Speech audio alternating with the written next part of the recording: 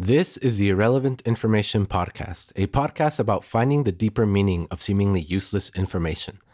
I'm Rodrigo Nunez, and today's episode is Romain Grosjean knows people don't forget. George Lopez was one of my favorite comedians when I was in high school. On one particular bus trip to Dallas from El Paso, I listened to the entirety of Team Leader, which is one of his comedy albums, from beginning to end, probably like 4 or 5 times. And here's the thing, I didn't even own a CD player. I took a CD player from a kid, Mark Rosales, and wasted all of his batteries memorizing Team Leader by George Lopez. So shout out Mark. Anyway, since then, George Lopez hasn't reached the same heights, but earlier this year, he released a special on Netflix and I watched it, mostly out of respect for the past and because I'm always kind of hoping that he can recapture that Team Leader spark of how funny that was. And his new special was fine, I guess. There's one bit, though, that really got a chortle out of me. In the bit, George talks about how Mexican nicknames for kids tend to be ruthless, how they'll highlight your worst qualities or lowest points. Now, he has a similar bit in Team Leader, but in this one, his bit goes into saying, if you crap your pants once, you're nicknamed Caca for the rest of your life. You can be a grown man, but you're still Caca. Then he acts out how people talk about this guy, Caca. Like, hey, did you hear Caca's getting married?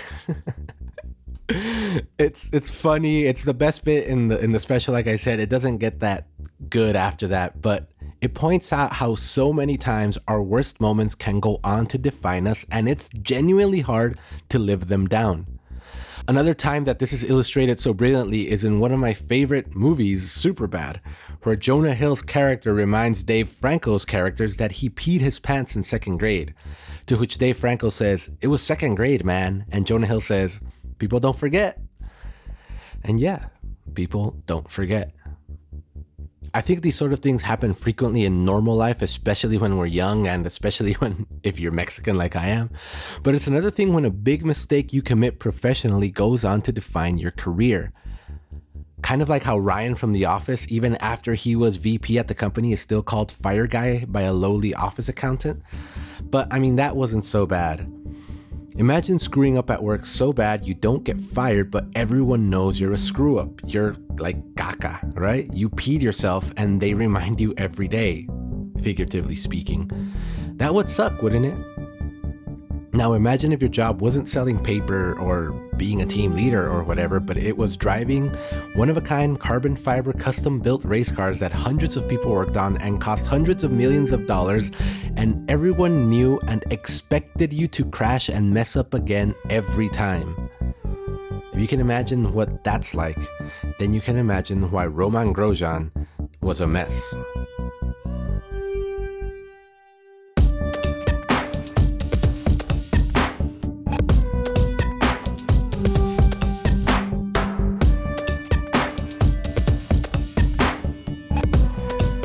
I love Formula One. I know for most Americans, racing is a weird sport to be into. It's either seen as rednecky and boring, i.e. NASCAR, or just boring, which I guess Formula One falls into. But believe me, Formula One is anything but boring. It's the perfect combination of a geek, technology-obsessed hobby and like a sport. Like I said at the top, each car of the 20 on the grid is totally handmade from the ground up. Every car is unique. They all look similar because they all follow the same regulations, but everything from the suspension to the nose, the wings, the tail, the mirrors, the intakes, the hydraulic pump placement, the rims, the brake ducts, everything on the cars is uniquely made by each team, and they're not cheap.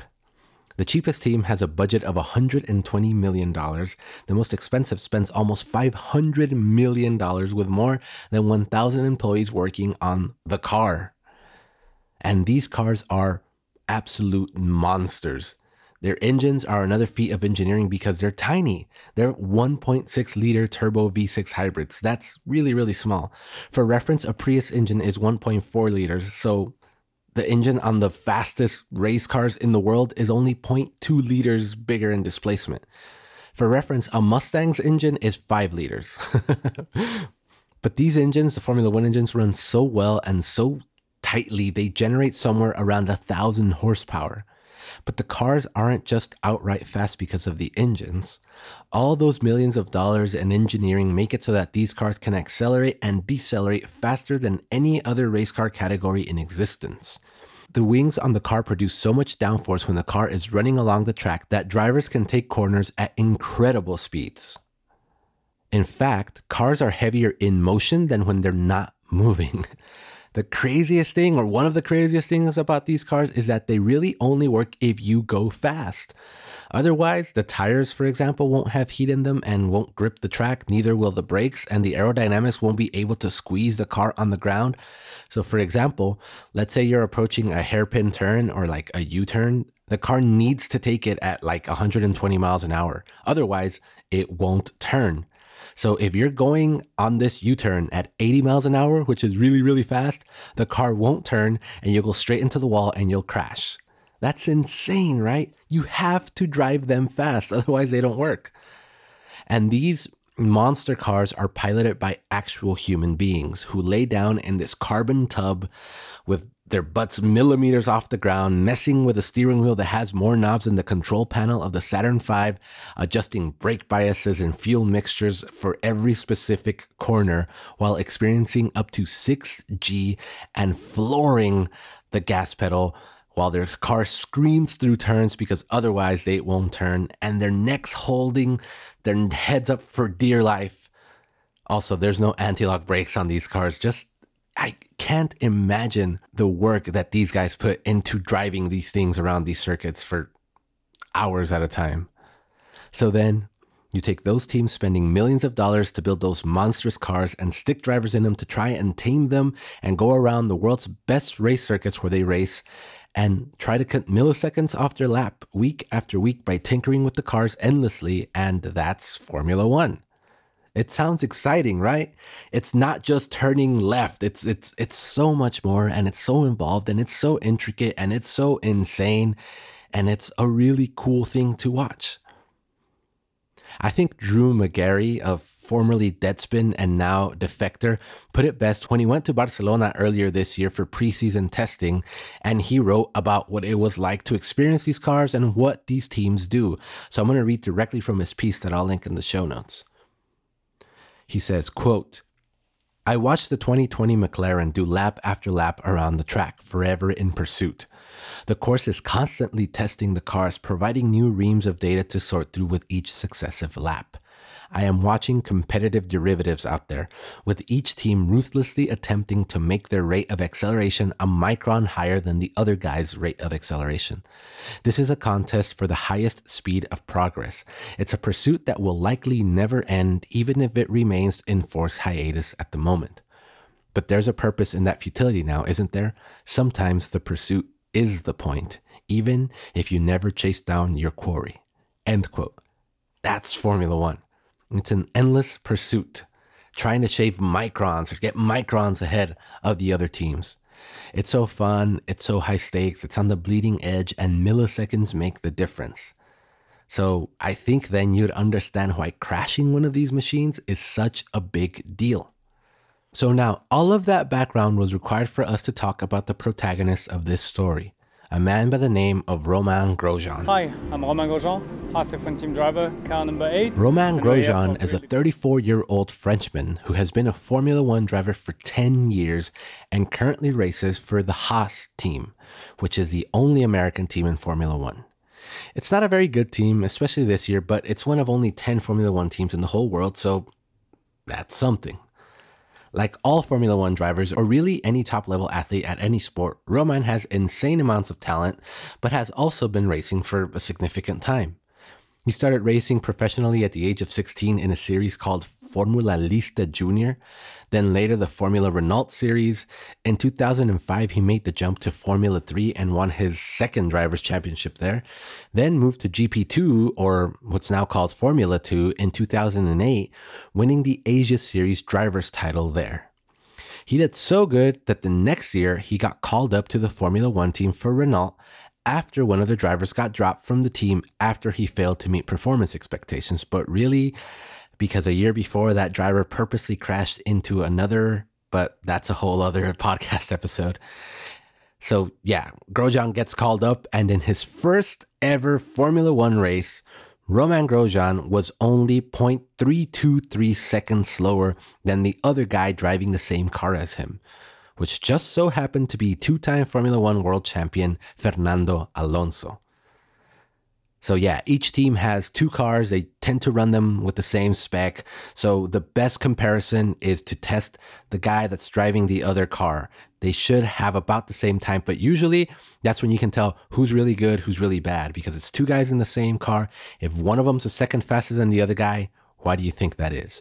And Romain Grosjean gets called up in his first ever race in Formula One, and he's only 0.3 seconds slower than a champion. That was amazing. So if the story ends here, it's a great story, right? Young guy works his way up, comes into a team that's sinking, and outperforms expectations. What a hero. Except Romain Grosjean was fired after that first half year in Formula One. The team didn't want him. They didn't think he was good enough. They didn't like his attitude. That's because Romain is a naturally shy guy, but he's French. So a shy French guy kind of looks like an arrogant dude. So the team thought he was arrogant. He reached the pinnacle of motorsport and then got told he wasn't a good fit. So he got let go. He got fired. And Romain thought that was it. He thought, I'll go to Paris. I'm done racing. I'll take up cooking. I'll become a chef. Except at the ripe age of 21, all of the chef schools in Paris told him he was too old to be a French chef. So what to do now? He was offered to drive in GT1. You know, this is the same type of cars that came out in that movie Ford versus Ferrari, except, in the modern era. In fact, Romain drove a Ford GT like the movie Ford versus Ferrari, but I mean, it's a step down from F1. Still, he took it. Then he actually went back to Formula 2 or GP2 for the year 2010.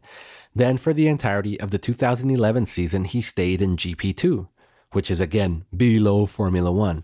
But he won the whole thing. He was the champion in 2011. The next year, a miracle happened. He got a seat in Formula 1. Now, there's only 24 seats in F1, and usually once you fail out, you don't get back in. So this is actually a miracle. I'm not exaggerating when I say that. Not only was he back in Formula 1, he was back with the same team that fired him 3 years before. That same team that thought he was too arrogant and not good enough actually hired him back. And 2012 started off great for Romain. In the first race of the year in Australia, he outqualified his teammate, who was a former world champion as well, a Finnish guy by the name of Kimi Räikkönen. By the third race of the year, he finished third and became the first French driver to finish in the top three since 1998. 3 races later in Canada, Romain finished second. 4 races later, after that, he got another podium in Hungary. He had some weird crashes in Monaco, but the story then really changed when the Belgian Grand Prix came around. Now, the racetrack at Belgium is one of the most iconic racetracks in the world. You can tell it's iconic because it's known by one word only: Spa. At Spa, Romain Grosjean qualified 9th, so he started on the 5th row. There's 2 cars per row behind Lewis Hamilton. Soon after the starting line at Spa, there's a really, really tight right-hander. So at the start, Romain tried to dive and beat the cars ahead of him to that right turn, except he pushed just a little bit too hard and squeezed the car in front of him towards the wall. And the cars touched wheels, and both of them lost control. Lights out, away we go. That is a brilliant start from Maldonado. He's already passed Raikkonen, who's passed Kobayashi, who was a bit sluggish. And there's Lewis Hamilton slewing into the wall. And oh dear, Romain Grosjean and Fernando Alonso and Lewis Hamilton all coming to grief at La Source. Romain crashed into the back of another car and was sent flying into the air, landing on top of another car, his ex-teammate Fernando Alonso's Ferrari. And he actually missed landing on Alonso's head only by a few inches, so that could have been disastrous. While the car he first collided with crashed into another car in front of him, and then also into the Ferrari that Grosjean had just crashed into. It was a massive accident right at the start of the race. There was carbon fiber everywhere, millions of dollars wasted, and Fernando Alonso's championship hopes dashed. 4 cars were totally wrecked, while 2 more had to pit for repairs. The regulating body deemed this a very serious offense. They deemed it dangerous driving and a massive error in judgment on behalf of the driver. Romain was fined 50,000 euros and was actually suspended for the next race. He wasn't allowed to race. Now, it really was one of the scariest, biggest accidents I've seen in Formula One and maybe the biggest of that season. But Romain paid his fine, served his suspension, and came back. When, 2 races later in Japan on another first lap, Grosjean had a lapse in judgment yet again, went for a gap that simply wasn't there, and rammed into the Red Bull car of experienced driver Mark Webber, taking himself and Webber out of the race. Grosjean gets squeezed out a bit by Perez, then the track narrows down, then he hits Mark Webber. And there was just nowhere for Grosjean to go as the track narrowed down even Mark further. Webber called him a first lap nutcase. First lap nutcase again, Grosjean. And all the other drivers agreed. Yeah. Grosjean was a crazy, dangerous man on the first lap. It didn't help that 3 races later, the same thing happened again. And then also, on the last race of the year, he crashed out again. People didn't trust him on the opening lap. Drivers were wary and scared, and fans, ignorant fans, made a meme of Romain. They turned his entire career into a meme. It was the easiest thing to say, Romain crashed, and he clearly never reached the performance of that first part of the year again. The noise got to him. He was in a dark place. And it was actually kind of sad to see the before and after of Romain. In fact, it wouldn't have been a stretch to say he was the most disliked driver on the grid after that. And he could have very easily quit or been fired. It was a low, low point. Despite all the crashing though, Romain kept his job. And next year he was back in a Formula One car. Could have been easy for him to stay down, but actually in 2013, Romain had a better year than 2012. In 2013, he had 6 podium finishes and near the end of the year shifted from being the number 2 driver on his team to the main driver on his team, all because he persevered and sought help. He actually went to a sports psychologist. In an interview with The Guardian, Romain said the following about his success in 2013 and overcoming the stigma of being a screw-up. Quote, "It's just the work I do at home, the psychologist's work. Everything is in the head. When you get to Formula One, you have proven you are a very good and talented driver. Once you get here, what makes the difference is the head." End quote. When talking about Spa 2012, he said the following, quote, "There were a little bit too much mistakes. Then the Spa story came out. Everyone bit me, which doesn't make it easy to drive or feel good. I have been through very difficult times. All that has helped me to improve myself. I started some very hard work on myself and it's getting better every time. I'm very different now and I can get better." End quote. So he put in work. He went and sought help. Just think how rare it is for someone at the top level of their sport to seek a sports psychologist, to seek therapy, but Romain Grosjean did that. And he ended the year in 7th overall place and went into the next year being the lead driver of his team. However, his team was much weaker now. And the following year were even weaker than that. They changed engines and the car was a mess. Romain tried to overcompensate, and every time he would, people would bring up the first lap nutcase comments. Every time he would try to go for a gap, people were like, "Oh, he's going to crash, he's going to crash." The last podium Romain happened that year in 2015 in a bad car at Spa, the place where his downturn started in 2012. He started the race in 9th place, but made his way up the pack until he caught up with the 3rd place runner with 5 laps to go in the race. Then, on the second to last lap, Sebastian Vettel's tire came apart and Romain slipped into 3rd, got on the podium at Spa, his best result at the place where his career nearly ended again. Romain cried on that last lap. It's like he finally had closure. Now, if the story ends here, it's a great story, right? It's one of redemption, and he came back and he closed the cycle, and at the place where his career was almost killed, he got on the podium again and triumphed over the track that almost ended him. But the story doesn't end here. Romain didn't keep his job after this year, and instead he got let go, and he found himself at a new Formula One team, Haas. A team that was worse off than his old team. It was a brand new team with the smallest budget and the smallest team and no heritage whatsoever, starting from scratch. Romain's had a bunch of ups and downs, to put it mildly. Romain's been racing for Haas for 4 years now. He's led the team and has ran high in races and crashed out too. He's had the team let him down, and he's failed the team also. His highest finish in Haas has been 4th, but he's still running in Formula 1. And he's actually a pretty happy, cheery dude. There's a bunch of videos of him just being happy. My favorites are the Secret Santa between the drivers, and in one of the years, I think it was 2017, he got a waffle maker, and I swear he threw his fist up in the air like it was a Nintendo 64 circa 1996. He was so happy. Oh, a waffle maker, amazing. Look, for Christmas. Thank you, Stoffel, amazing. Love it. He's even been voted the chairman of the Grand Prix Drivers Association, so the respect of his peers has been earned to an extent. He's now an elder statesman in the sport, when a couple of years ago, everyone disliked him and thought he was dangerous. And this is what I like most about Romain Grosjean. He's a man who's been identified primarily by his professional failures. First, the time he was fired and lost his Formula 1 seat. Secondly, the first lap crashes and dangerous driving of 2012. And lastly, his bad performances with his current team at Haas.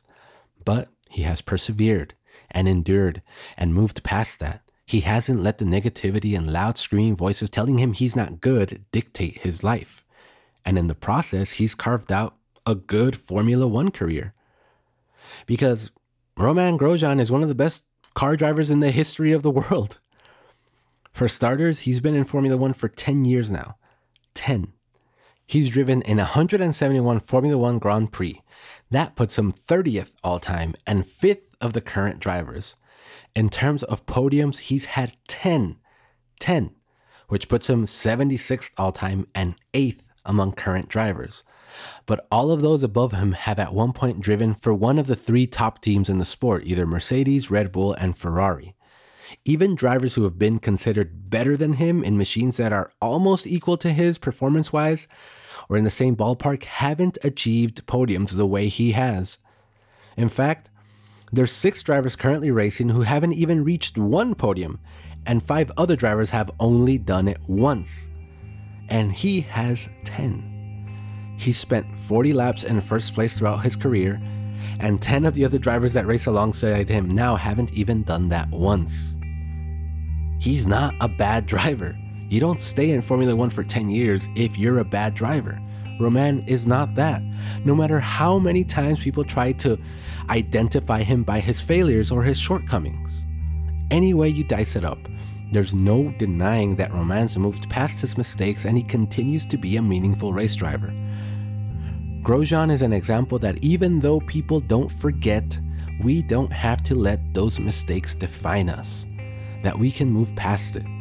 That we can get better. That we can persevere and carry on and change and improve. And that even when we do all of that and people are still jerks about it because people are still jerks to Romain online, it doesn't matter. Just let your actions speak for themselves. I love Formula 1 and I love Formula 1 stories and I love Romain Grosjean's perseverance. I hope he gets another podium, but I doubt he will. And I think he's fine with it because it's not his shortcomings that define him, it's his career. And it's not our shortcomings that define us, it's that we keep getting up every day.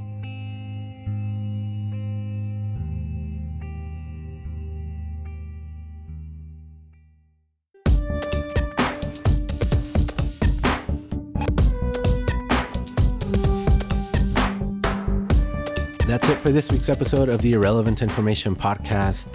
Seriously, get into Formula 1 if you have never watched it. It's really fun. If you want someone to watch it with you, or if you have any questions about it, reach out to me on Twitter. So yeah, if you like this show, share it with a friend, leave us a review on Apple Podcasts or Podchaser. See you next time, and as always, OR4 did nothing wrong.